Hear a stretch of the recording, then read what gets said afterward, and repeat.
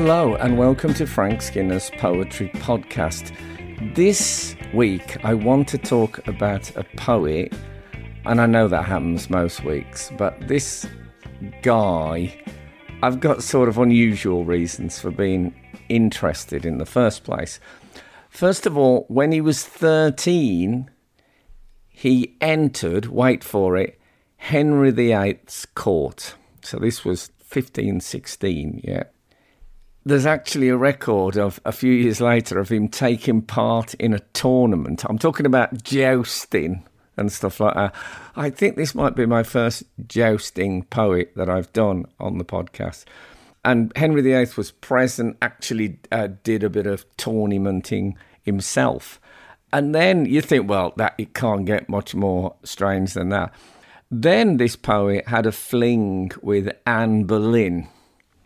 And that went a bit wrong. 10 years later, when Anne Boleyn was very much out of favour, all that came up again. And for that reason and a few other things, the poet was imprisoned in the Tower of London. And actually, get this, from his window, he watches his ex, Anne Boleyn, being executed. Now, we've all fantasised about watching an ex being executed from our window, but for it to actually happen, actually executed would be a great email title. If you were sending a report of watching an ex executed, you could go X-ecuted.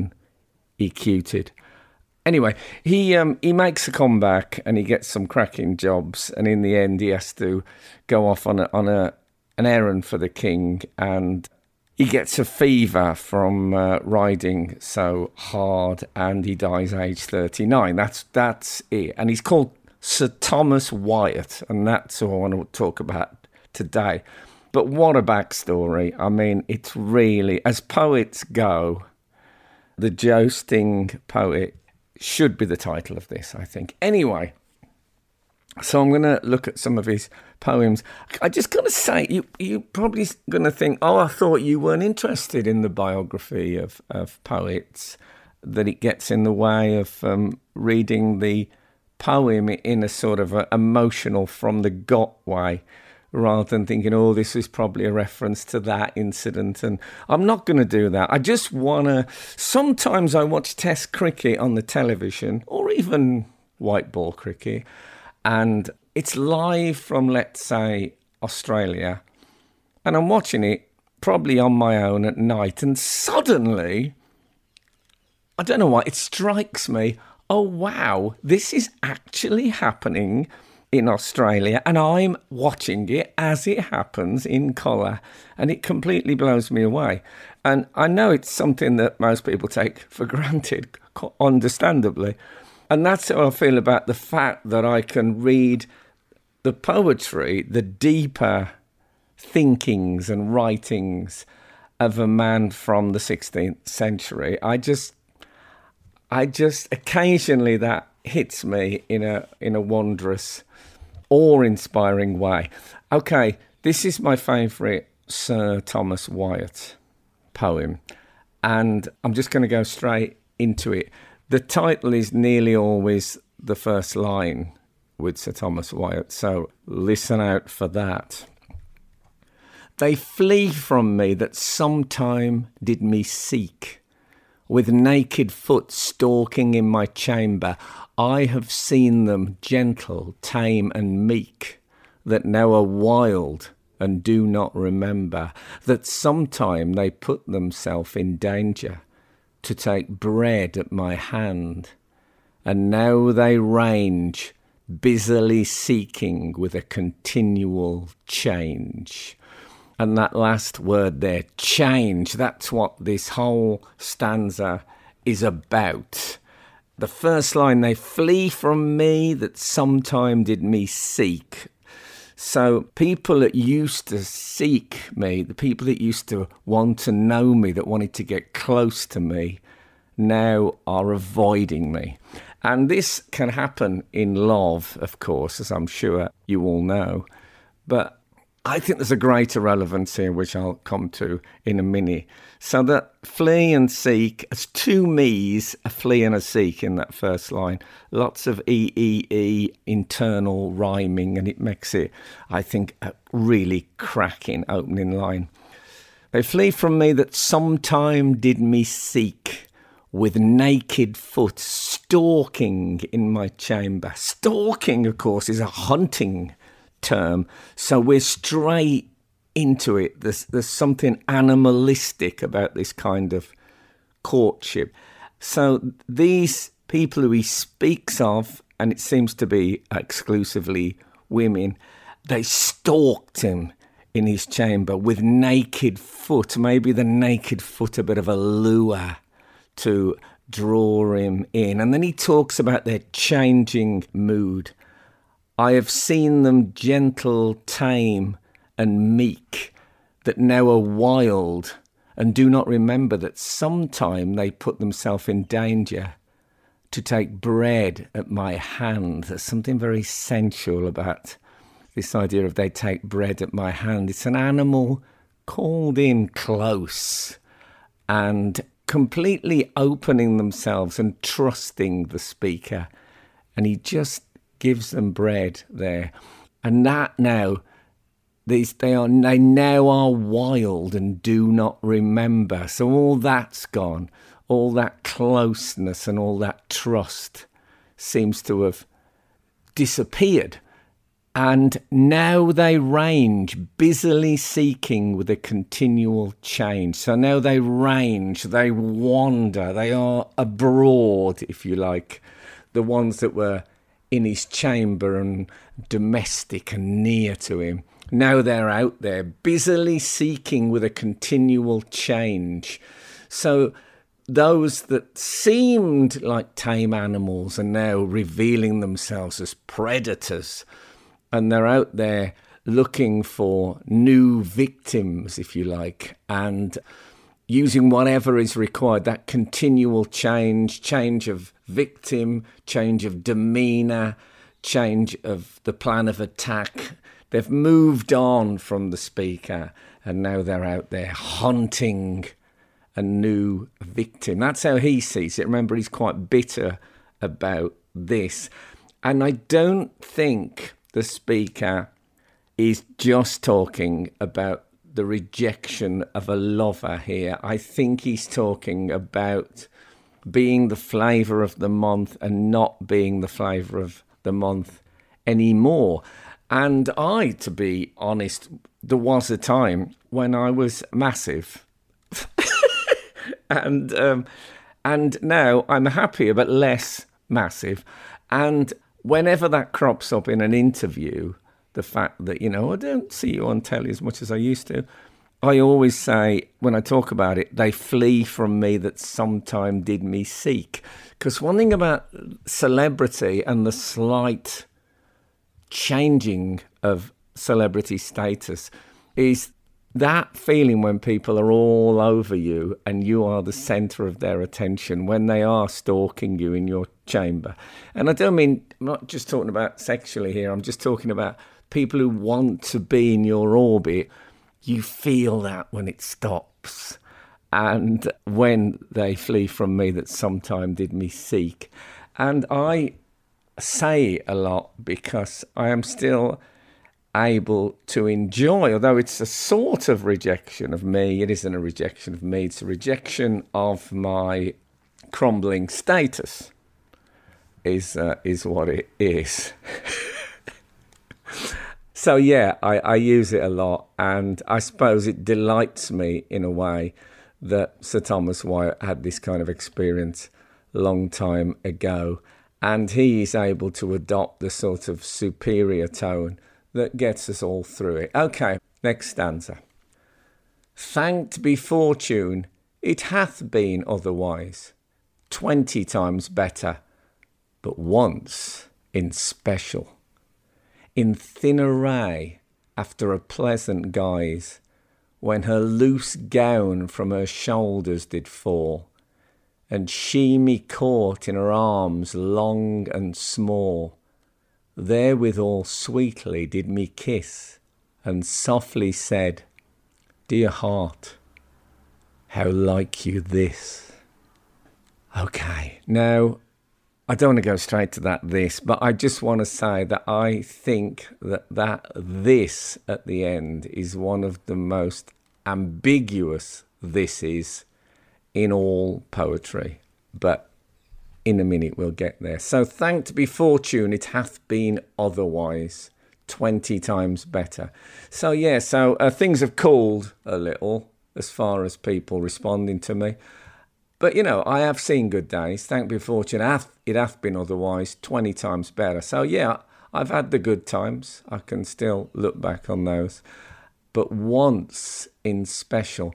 Now, he's been talking, they flee from me that sometime did me seek. And now they range busily seeking with a continual change. I love that word range, by the way, the idea of them out there looking around. Now it's got as specific as one incident. This is what really sticks in his mind, his memory of his golden age. In thin array after a pleasant guise. So this woman is in a very skimpy outfit, in a pleasant guise, a pleasant style, when her loose gown from her shoulders did fall. And she me caught in her arms, long and small. And even that her arms are long and small, there's a bit of the predator and the tame about it. The long arms suggesting a capturing and containing element, and the smallness suggesting a vulnerability and weakness, which now appears, well, phony. But anyway, therewithal, so also, sweetly did me kiss. So she takes him in her arms and she kisses him and softly said, "Dear heart, how like you this?" Now, what is the this in that line? It could be anything. It could be the thing that she's doing. It could be something that she is revealing. Who knows? But my goodness me, that is a hot line from Sir Thomas Wyatt. Still hot after 500 and odd years. I'm just going to lick my finger and yeah. Interesting as well, what does she say? "Dear heart, how like you this?" And you think, wow, it doesn't get more intimate than that. But heart, of course, is also H-A-R-T, is the name of a deer that was oft haunted at the time. So even in that most intimate statement, there's still a sense of the haunt of the victim. Rightio. It was no dream. I lay broad waking, but all is turned, thorough my gentleness, into a strange fashion of forsaking. And I have leave to go of her goodness, and she also to use newfangleness. But since that I so kindly am served, I would fain know what she hath deserved. Now that is quite hard to take in a lump, so I'm just going to, as ever, break it down. It was no dream. He's thinking back to that moment with the loose gown and the kiss and the "dear heart, how like you this?" It was no dream. I lay broad waking, which is kind of wide awake. But all is turned thorough. Thorough is through. It's a different contemporary spelling of through. So I'm going to say through for the hell of it. But all is turned through my gentleness into a strange fashion of forsaking. And that's interesting. He puts it down to his gentleness. So I think as far as the sort of love element of it, maybe what he's done is he's ignored the old treat 'em mean, keep 'em keen adage. And he feels he's shown too much love. That is from the love rejecter aspect. The social rejecter aspect, I think he means when he says, my gentleness is loss of power. That's what I think he means, that suddenly he doesn't have as much social oomph as he used to have. But all is turned through my gentleness into a strange fashion of forsaking. And that idea of the forsaking of him being rejected and neglected is a fashion, fits in perfectly with the whole idea that he's basically been cancelled. That's what I'm saying at this. It feels to me that he's talking about that period when he, post-hot, is what I'm saying. The fashion of forsaking. There's lots of stuff in Thomas Wyatt that you could drop into casual pillow talk if you're having troubles in your relationship. That's all I'm saying. And now he ends with a lovely bit of sarcasm. And I have leave to go of her goodness. So I've been given permission to give up her goodness. That's nice. Obviously, that is said with some bitterness. He's sort of saying, I am freed of her attention. In other words, she's kind of dumped me, and he's selling it sarcastically as her releasing him. And she also to use newfangledness. So she has leave to use newfangledness, which is such a great word to find in a poem. And obviously it means that she is free to seek out fresh sport, if you like, fresh meat, as they used to say in less enlightened times. I mean like the 70s, not the 16th century. And then this final couplet, but since that I so kindly am served, God, you can hear the malice in that, can't you? But since that I so kindly am served, I would fain know what she hath deserved. So since I'm treated like this, so kindly, ha ha, I would fain know, I'd like to know what she hath deserved. So he's just asking at the end, yeah, if I'm treated like this, who's loved and who's been kind and gentle, if I'm treated like this, what does she deserve, who hunted me down and then spat me out? That, I think, is the general gist of that. I like it, basically. I like it that it still kind of works all this time later. I think it could sit comfortably on Adele's album 21, in that it's about being dumped. Adele's fame and celebrity, I'm keen to point out, is absolutely unassailable, it seems, so she doesn't have to worry about all that. Okay, I just want to do one more Thomas Wyatt, and again it's about the bitter lover who feels he's been mistreated. This time it is about love, rather than social rejection.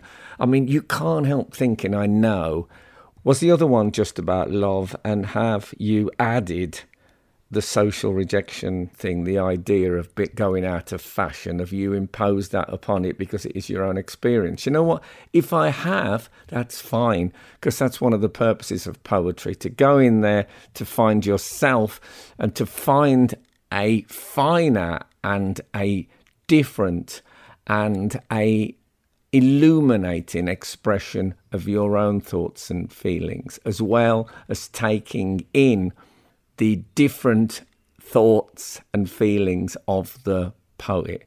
You find same and you find difference in there. All right, no need for a speech. I'm going to do a sonnet. That's what I mean, one of Thomas Wyatt's, Don't Panic. And now, in case, I mean, most of you all know what a sonnet is, but I'm going to just give you a very quick summary. A sonnet is 14 lines of iambic pentameter. We've talked about iambic pentameter before. A line with 10 syllables, unstressed, stressed, unstressed, stressed, and so on. Or as they like to call it in pantomime, did it. Let me just count that. Did it. Yeah, I'm just checking I haven't given you the wrong number. Okay, that That is two major characteristics of a sonnet, that it's 14 lines and that they tend to be iambic pentameter. They Flee From Me That Sometime Did Me Seek is also written in iambic pentameter. It's not a sonnet, though. It's actually an example of a form called rhyme royal, in which each stanza is 7 lines of iambic pentameter with a set rhyme scheme and as many stanzas as you like.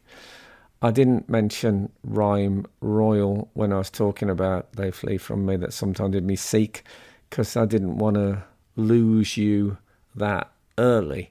But it's interesting, Chaucer used rhyme royal, and apparently it got its name, the royal bit, because James I wrote poetry in that form as well. Who knew? Anyway, back to the sonnet. Some people who teach poetry refer to the sonnet as a box. It's a sort of a box that you've got to fit your thoughts into. But the meter, the structure comes first. If you say, I'm going to write a sonnet, then you've got to make all your emotions and all your thoughts and contrivances, you've got to make them fit the form. That's the secret of it. So the reason I want to do a sonnet is that Sir Thomas Wyatt was credited, certainly one of the poets credited, with introducing the sonnet to England. It was an Italian form, and in fact, sonnet in Italian means little song. Okay, so I'm going to have a look at a Thomas Wyatt sonnet, and then I'll let you go.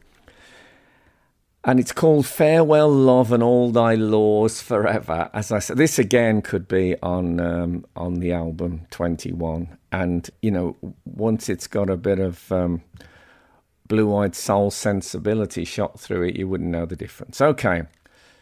So I'm going to read the first 8 lines because people who write sonnets, certainly Petrarchan sonnets, which is what this is, because Petrarch was the Italian who really made the sonnet a biggie.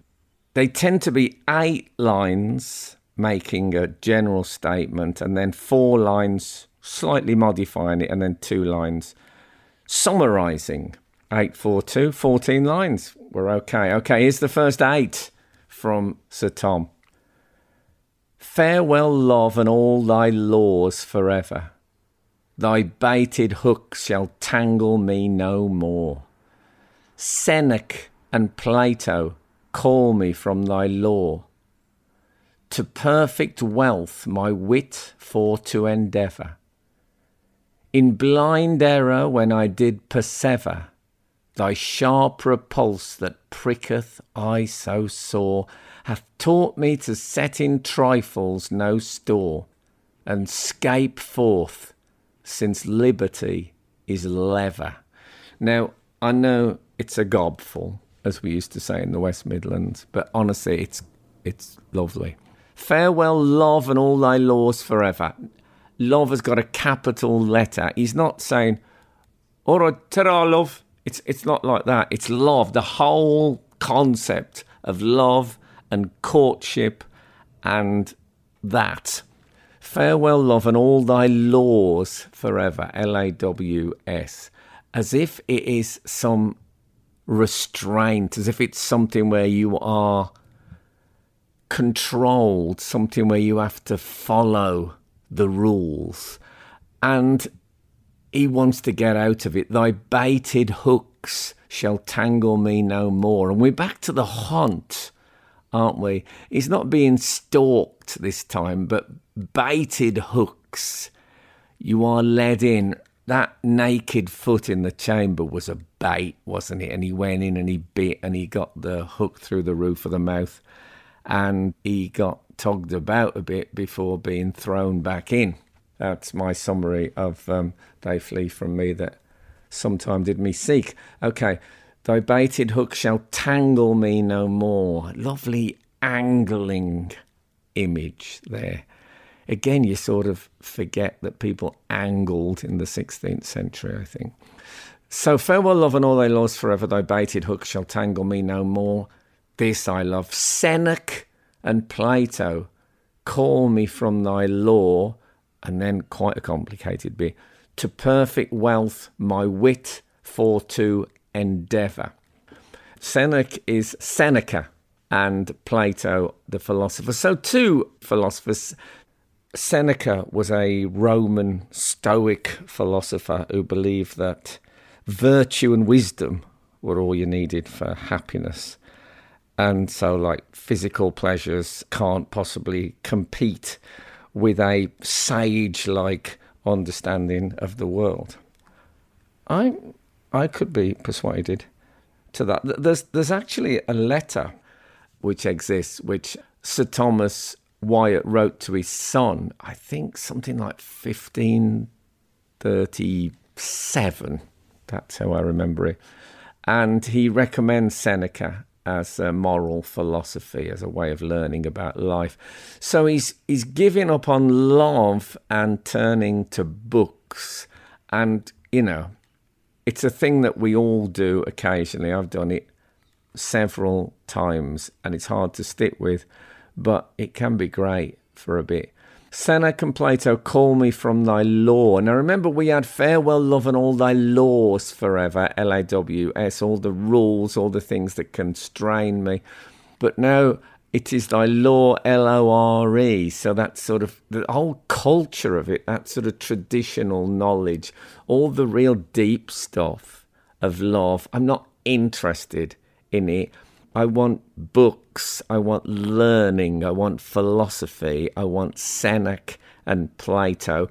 To perfect wealth my wit for to endeavour basically means that gives me a chance of achieving perfection by using my wits in a way that in love there is no opportunity to achieve perfection. I want something I can master in a way that love can never be mastered. I'm giving up on women and love, and I'm going to study, and that's something that's controllable, and I can measure my achievements, and I can gain status, and I have more security from learning than I ever will from love, because love hurts. I'm sort of obviously trying to expand it somewhat so it makes sense. In Blind Error, when I did persever, now persever, as you may have guessed, is persevere. I've slightly split this strangely. So it says to perfect wealth my wit for to endeavour. In Blind Error, when I did persever. Blind Error, obviously Cupid is blind or blindfolded. So there's a bit of that lore of love, that L-O-R-E of love, in that he's about to compare the mythical arrows of Cupid with the very real pain of rejection by a lover. In Blind Error, when I did persever, thy sharp repulse that pricketh eye so sore hath taught me to set in trifles no store. So thy sharp repulse, the way you rejected me, the way you dumped me, that pricketh I so sore, it really hurt, has taught me to set in trifles no store. Forget about trifles, forget about love and kisses and writing billet doux and waiting for that text. Well, obviously him not waiting for that text, but all the foolishness that goes around love, you don't get that with Seneca and Plato. And so the pain that he's had hath taught me to set in trifles no store and scape forth, since liberty is lever. Lever means preferable. So freedom is better than all that. And for all the good bits of love, the pain outweighs it, and I've had enough. Where's me books? So that's the first 8 lines. I'm going to do the next 4 now. We're nearly there. I know it's slightly tougher this week, but I really think, well, this guy jousted, just remember that. Therefore, now as I say, these 4 lines are often a slight twist on it, or a slight development. Therefore is a classic opening to the lines 9 to 12 inclusive, because he's just going to make a slightly different point here. Therefore, so I've made my point, I've had enough of love, it's made a fool of me and it's really hurt me. I'm going to go to the great philosophers where I can find solace. Therefore, farewell. Remember, he's addressing love. Therefore, farewell, go trouble younger hearts, and in me claim no more authority. With idle youth go use thy property, and thereon spend thy many brittle darts. So he's telling love to get lost, go trouble younger hearts. And that is the thrust of these 4 lines, that I've experienced maturity. I'm going to be learned. Love really is for your young bloke. So I suggest you concentrate on them. Go trouble younger hearts, and in me claim no more authority. With idle youth go use thy property. Thy property, I think you're sort of what you are, but also I think property then could refer to an instrument or even a weapon. So it could mean with your bow, going back to the Cupid thing. But basically, go and, do your stuff with young men, leave me alone, and thereon spend thy many brittle darts. So on those young men, spend your brittle darts. And the fact that they're brittle makes them sound sharp. This is the Cupid image, obviously, of firing arrows at lovers. But also that they break, that they are temporary and fragile, as love so often is. Okay, so that is the thrust of those 4 lines is it's a young man's game, so go and find some of those. Love. And finally, the final summing up. For hitherto, so up till now, if you like. For hitherto, though I have lost all my time, so he acknowledges that, and up to this point, I really have wasted time on this love thing. For hitherto, though I have lost all my time, me losteth no longer rotten boughs to climb. He clearly chooses the word losteth there, me losteth no longer, to make us think of, losting, the enslaved, infatuated lover who's lost control because of he's lost, and that's what he's going to give up. But that final line unfolds, me losteth no longer rotten boughs to climb. So I losteth no longer, I'm no longer hungry, I'm no longer hankering to climb rotten trees where the branches that you felt you could trust snap suddenly and dump you painfully, in this case, on the ground. I suppose if you had been recently dumped and was furious with your ex, you could legitimately send out a text message to friends that said, me losteth no longer rotten boughs to climb, and then maybe with a decaying forest emoji.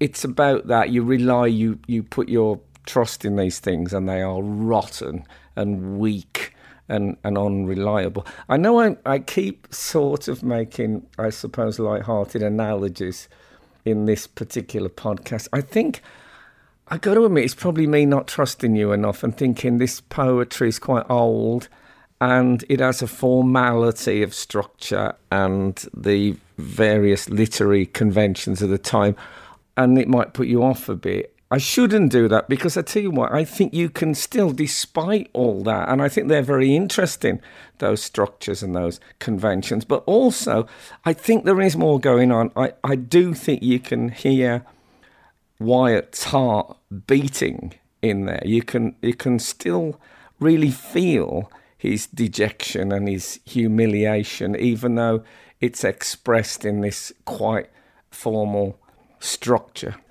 That is a couple of examples of the poetry of Sir Thomas Wyatt.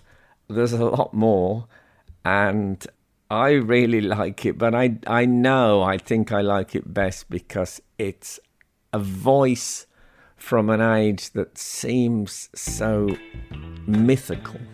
It's like talking to Merlin or something like that. I hope you liked it.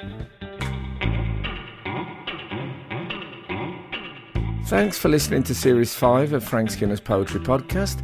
Don't forget you can find all of the previous series and episodes from wherever you get your podcasts.